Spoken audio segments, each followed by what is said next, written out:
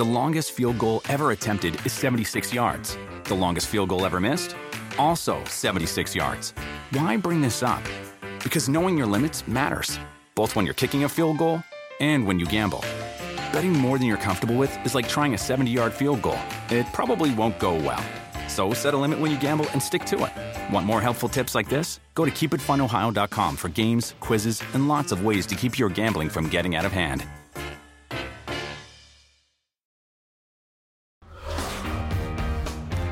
PFTOT, the daily show that we do after PFT Live ends, so we can talk about stuff that we already talked about some more, or get to things that we didn't get to. And Chris, I'm going to be talking to Kevin Colbert, the Steelers GM, later today. We'll ask him some questions about what they did. You know, the Steelers, they don't draft for need. They trade up for need, because they traded up to get a guy they desperately needed in the middle, Devin Bush. He's a guy they loved by virtue of the fact that they went all the way to number 10 to get him. It's a lot of pressure on Bush to come in and play right away, but they're going to have him on the field every down. And this is the need they failed to address last year as they were dealing with the Ryan Shazier injury. They never properly replaced Shazier at middle linebacker, and now they have. Yeah, they have. I mean, this was the biggest need on their football team. And again, the Steelers are a Super Bowl caliber football team, and I'm still going to say that even though there's no Antonio Brown this year. That's what I believe, yes. I mean, there are only a few pieces off. This is still a team that's got a good offensive line, a good defensive line. It's still got Big Ben Roethlisberger, still has weapons in the pass game. But one of the things they missed last year is the middle linebacker play by Shazier. Mike, Devin Bush played in a pretty awesome scheme at Michigan where, you know, it's a little bit similar to Pittsburgh in the way of this, Mike, where they ask their defensive lines in Pittsburgh a lot to stunt and move around and twist and do all these things. And it's not always easy to play middle linebacker in that kind of chaos because, you know, the coach might go, you know, you got to worry if this guy gets knocked out of his gap, you got to be athletic enough to react and cover his butt that way. Bush is athletic enough to do that and played in a defense that did that a good amount in Michigan to where I think he's used to it. I thought it was an amazing pick and move by the Steelers. And then they didn't have a second-round pick, but they did have a third-rounder. They had two third-rounders, one by virtue of the Antonio Brown trade, and that became Deontay Johnson, receiver out of Toledo. And we have seen over the past decade the ability of the Steelers to get receivers in rounds 3 through 6 and turn them into great players. I think having Ben Roethlisberger around may have a little bit to do with that, but still, Deontay Johnson becomes the latest guy who, within a year or so, we're going to be saying, wow, look at this guy, and the Steelers are lucky to have him. Yeah, Deontay Johnson, I think, was on a lot of teams' radars for maybe being, man, we hope he's there late in the second round, early third round, whatever it may be.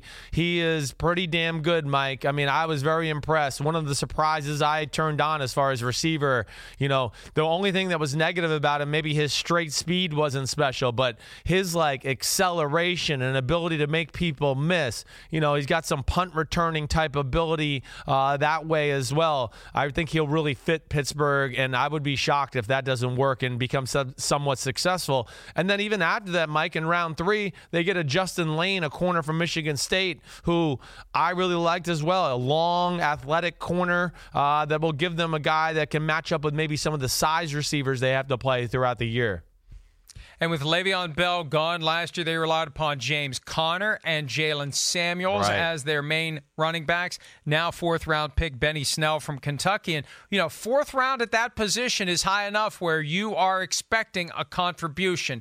And now they'll have that three-headed monster as they – and look, Chris, the best way to avoid another Le'Veon Bell situation is not have a workhorse running back. Then none of your guys ever generates the kind of yardage, touchdowns, attention, jersey sales, notoriety, everything that puts you in a spot where you have to use the franchise tag. And maybe this is going to be their new reality, almost like what the Saints do. 2 or 3 guys who are constantly churning in or out, and none of them ever become as big as Le'Veon Bell. Yeah, no, I mean, yeah, that is a nice formula. There's just not a lot of teams that have been able to pull that off. I mean, the Patriots are one of the few teams I look at that's been able to use like running back committee, you know, for about by the last 6 or 7 years. And I think they've even gone, okay, we got Sony Michel now. now, and we're going to change. So that would be nice if you have that kind of rotation. You can do different things with different players, and no one can dictate who you're going to give the ball to on a regular basis. I hope it works out. I think the group is pretty damn good with the addition of this Benny Snell. And here's the thing about the draft. You never know going in how these guys are going to work out. But 45 years ago, somewhere, whatever the content was, whatever the format was in 1974 after the draft, someone somewhere was talking about Lynn Swann in round 1, Jack Lambert in round 2, John Stallworth in round 4, Jimmy Allen in round 4, and Mike Webster in round 5. Who doesn't belong and why? Jimmy Allen. He's the only one of that group that didn't make it to the Hall of Fame. That's amazing.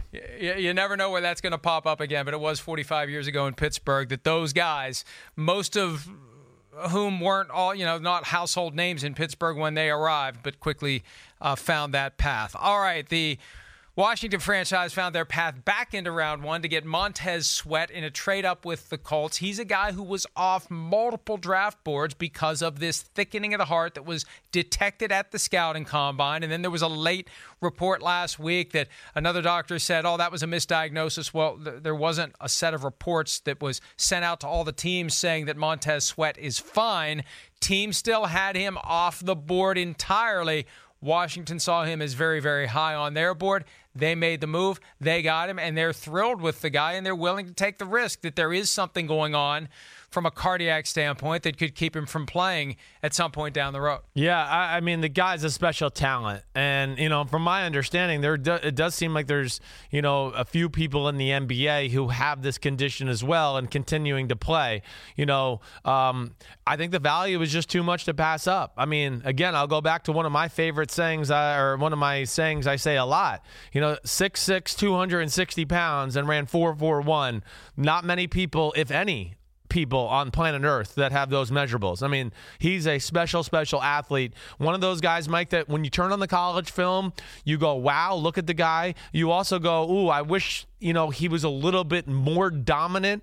But, with guys like this at times, a lot like your Daniel Hunter up in Minnesota, the college film doesn't always look that great because they're a little raw and they really just always try to win with their pure ability, speed around the corner or an occasional power move, but have been taught no, hand use as far as how to hand fight and no variety of pass rush moves to have a plan. I think I look at that, and this is where guys like Montez Sweat can just rocket up the sack board as far as one of the best sackers or quarterback, rushers in all of football, because between that and the NFL coaching and then being around other alpha males. See, with a lot of these guys at times, my take is always like a Montez Sweat. He was the man. He had nobody to athletically challenge him. I'm the guy. I'm the biggest stud on the defense. There's nobody that's as freaky as me. But now he's going to get around some other guys that are going to be pretty damn freaky too. And he's going to go, whoa, okay, they're working hard and they're freaky. I got to raise my game. And I think that's what people draft with these guys that sometimes it's the projection that they're going to grow into something even more special. And it is odd to see that a guy who was taken off the board entirely for multiple teams, not, hey, we'll make him a value pick in round 5 if for some reason he's still there. He's off the board entirely. Washington trades back into round 1 to get him. This is a boom or bust proposition, and he's most likely to be a boom as long as this heart condition doesn't become an issue at some point. So Washington, between the Reuben Foster pickup last year, now Montez Sweat, they were very fortunate to have Dwayne Haskins, their quarterback of choice, fall to them at number 15. Washington has to be feeling pretty good about where they are right now. And then, let's throw in Bryce Love. If Bryce Love can regain the form that caused him to gain 2,000 yards at Stanford as a junior, they've got a crowded house in that backfield. But, boy, that's a great way to give Dwayne Haskins time to find open receivers if you've got running backs who can move the chains. Chris, there's a chance this team could be figuring it out. No, I agreed. Darius Geis, if he gets back in the fold here, they thought he was a first-round talent last year. They ended up getting him in the second round. So you got him with Adrian Peterson. We know Jordan Reed's special, right? Paul Richardson, he's got some special attributes about him. He got a little banged up and hurt last year. Of course, Doxson out of TCU, he's had moments. They need him to show show up. But, man, Mike, like what you just said, I mean, their front seven on defense, just those names you mentioned. I mean, Jonathan Allen and Daron Payne, defensive tackles from Alabama, who were both first-round picks the last two drafts, with a Kerrigan on one end and Montez Sweat on the other end, and then a Reuben Foster in the middle. Holy cow, those are some names and some studs on that defense. Yeah, you know, if that debate ever comes up again about changing the name of the franchise, maybe they should just call them the Crimson Tide. The Washington Tide, right. They love those Alabama players. Hey, it works, right? Yeah. And somebody's eventually going to do it with Clemson players now that Clemson has become the preeminent team in college football. Right. All right. San Francisco 49ers, once upon a time, were the preeminent team in the National Football League, but it's been 25 years and counting since their last Super Bowl win. Couple of receivers, Deebo Samuel from South Carolina in round 2, Jalen Hurd from Baylor in round 3.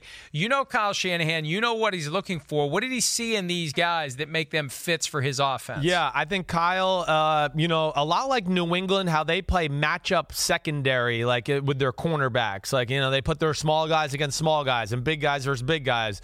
Kyle Shanahan, his philosophy at wide receiver is to find guys that can do different things within, different parts of his offense and have certain roles assigned to them. They got a Marquise Goodwin, who's the guy that can fly over the top, world-class speed. They got a guy in Dante Pettis who's really kind of all-around guy, great route runner, can beat you deep, but that's not his number one thing, but also a good, in-between jerk route, option routes, things like that. They got George Kittle. We know he's the tight end. But what Hurd bring to the table, and Deebo Samuel, is they're like the version of Mohamed Sanu that Kyle Shanahan had in Atlanta at the time when they went to the Super Bowl and were a special offense. These guys, Mike, I had more friends around the NFL who loved these two receivers, at the top of the second round. We're hoping to get a Jalen Hurd at the third round, who was a running back at Tennessee and transferred to Baylor because he realized, man, I'm going to kill myself at running back. I can have a longer career at receiver. But both these guys are physical, Mike. They go over the middle. They catch the ball in crowds. They make people miss over the middle. They can break tackles, and they're going to block in the run game. And that's an important part for Kyle Shanahan's offense, too. You see that sometimes, Mike, right? Where, the quarterback's under the center. He sees the safety down in the box. He motions a receiver in. Hey, come in. You got to block that guy. These guys are physical and bring that element to their offense as well. One or both wouldn't have been drafted if the 49ers had gotten their wish and swung the deal for Odell Beckham Jr. He instead, one of the players joining the Cleveland Browns. And we're mentioning the Browns because they're not done yet. The Browns reportedly have continuing interest in Gerald McCoy. He was the 3rd overall pick in the 2010 draft, one behind Ndamukong Suh. And look, yeah, McCoy's not the guy that he was earlier in his career, but the idea of Gerald McCoy being added to a defensive line that already has Myles Garrett, Sheldon Richardson, Olivier Vernon, we're so focused on the Browns' offense, the defense could be dominant if they would keep adding pieces like this. It's going to be pretty damn good without Gerald McCoy, but this, one of these guys is the critical mass piece that turns it into a defense where we start saying, holy crap, this defense is going to be good. Yeah, there's some pieces certainly to like. I mean, I know that. I mean, again, they got Greedy Williams in the second round. Greedy Williams was, the best pure man-to-man cover corner in the draft. I don't think anybody would even argue that. I mean, that's the first thing everybody said. So you get him, and you mentioned some of the other names. I mean, Sheldon Richardson and Myles Garrett and, Ogunjobi, who's a big defensive tackle. They got a North Carolina A&T last year. But you add Gerald McCoy to this mix. McCoy, might not be the superstar he was 2, 3, 4 years ago, but is still really good. Still a guy, when I turn on film in Tampa Bay, I go, damn, there's number 93 causing havoc in the middle of the defense once again. And, would you pay? The only thing they have to come to terms with in Cleveland is go, okay, are we okay to pay $13 million to Gerald McCoy, maybe just for the year? You'll see where it goes. It's almost an evaluation. And then just how much of a asking price is Tampa Bay asking for at the end of the day? But that's the one thing I love about John Dorsey. He's aggressive, not afraid to take chances, and they got the money, and this is the time to do it, and he knows it, and he's trying to strike while the iron's hot. This is part of the analysis that can make these trades a little tricky. If you're the Browns, do you take on that contract for $13 million this year if you're giving something up to get him? will McCoy be willing to redo his deal? At some point, if you're the player, you just say, screw it.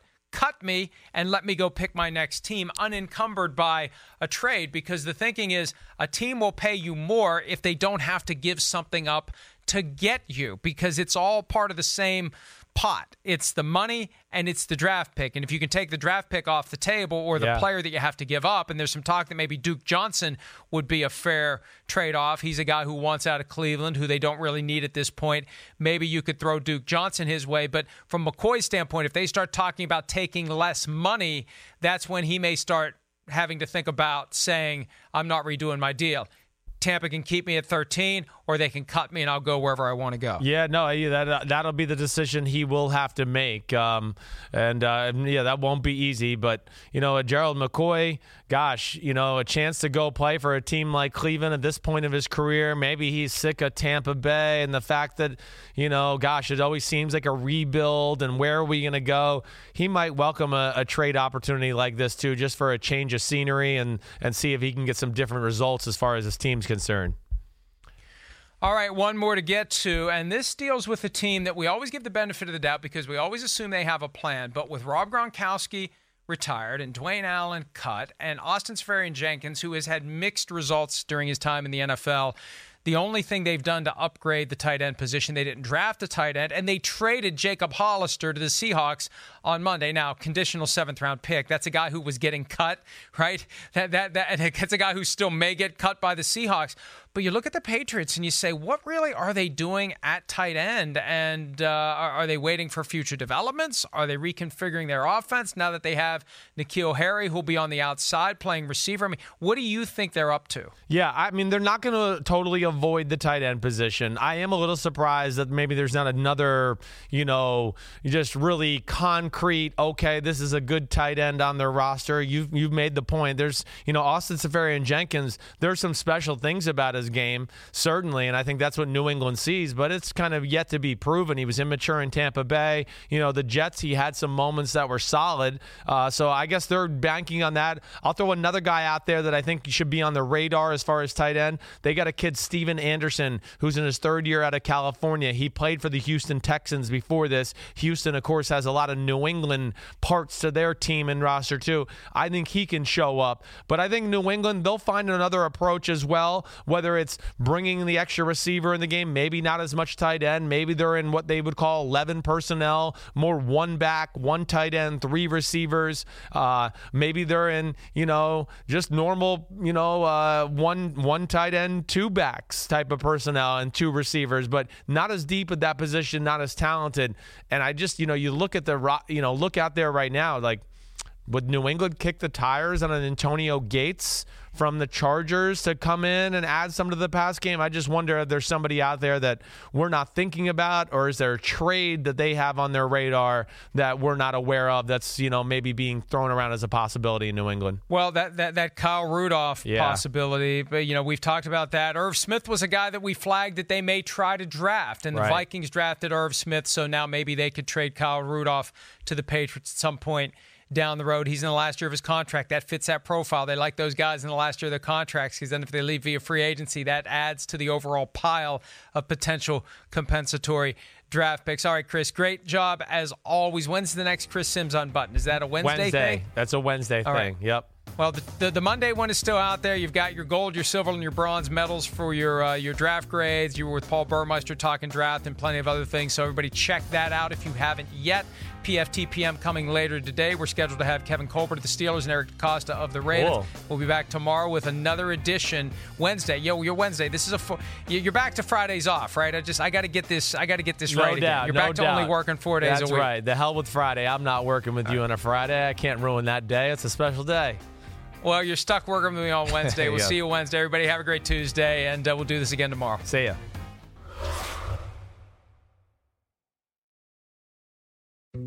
Dietz & Watson's been making meats and cheeses the right way since forever. What's that mean? It means never cutting corners, ever. It means cooking, not processing. It means our Virginia brand ham that's cooked to perfection, then twice baked to layer the flavors. It takes more time, but you can taste the difference. We come to work every day to do it the right way, even if it's the hard way. Because if it's not right for us, it's not right for you. Dietz and Watson, it's a family thing since 1939. The longest field goal ever attempted is 76 yards. The longest field goal ever missed? Also 76 yards. Why bring this up?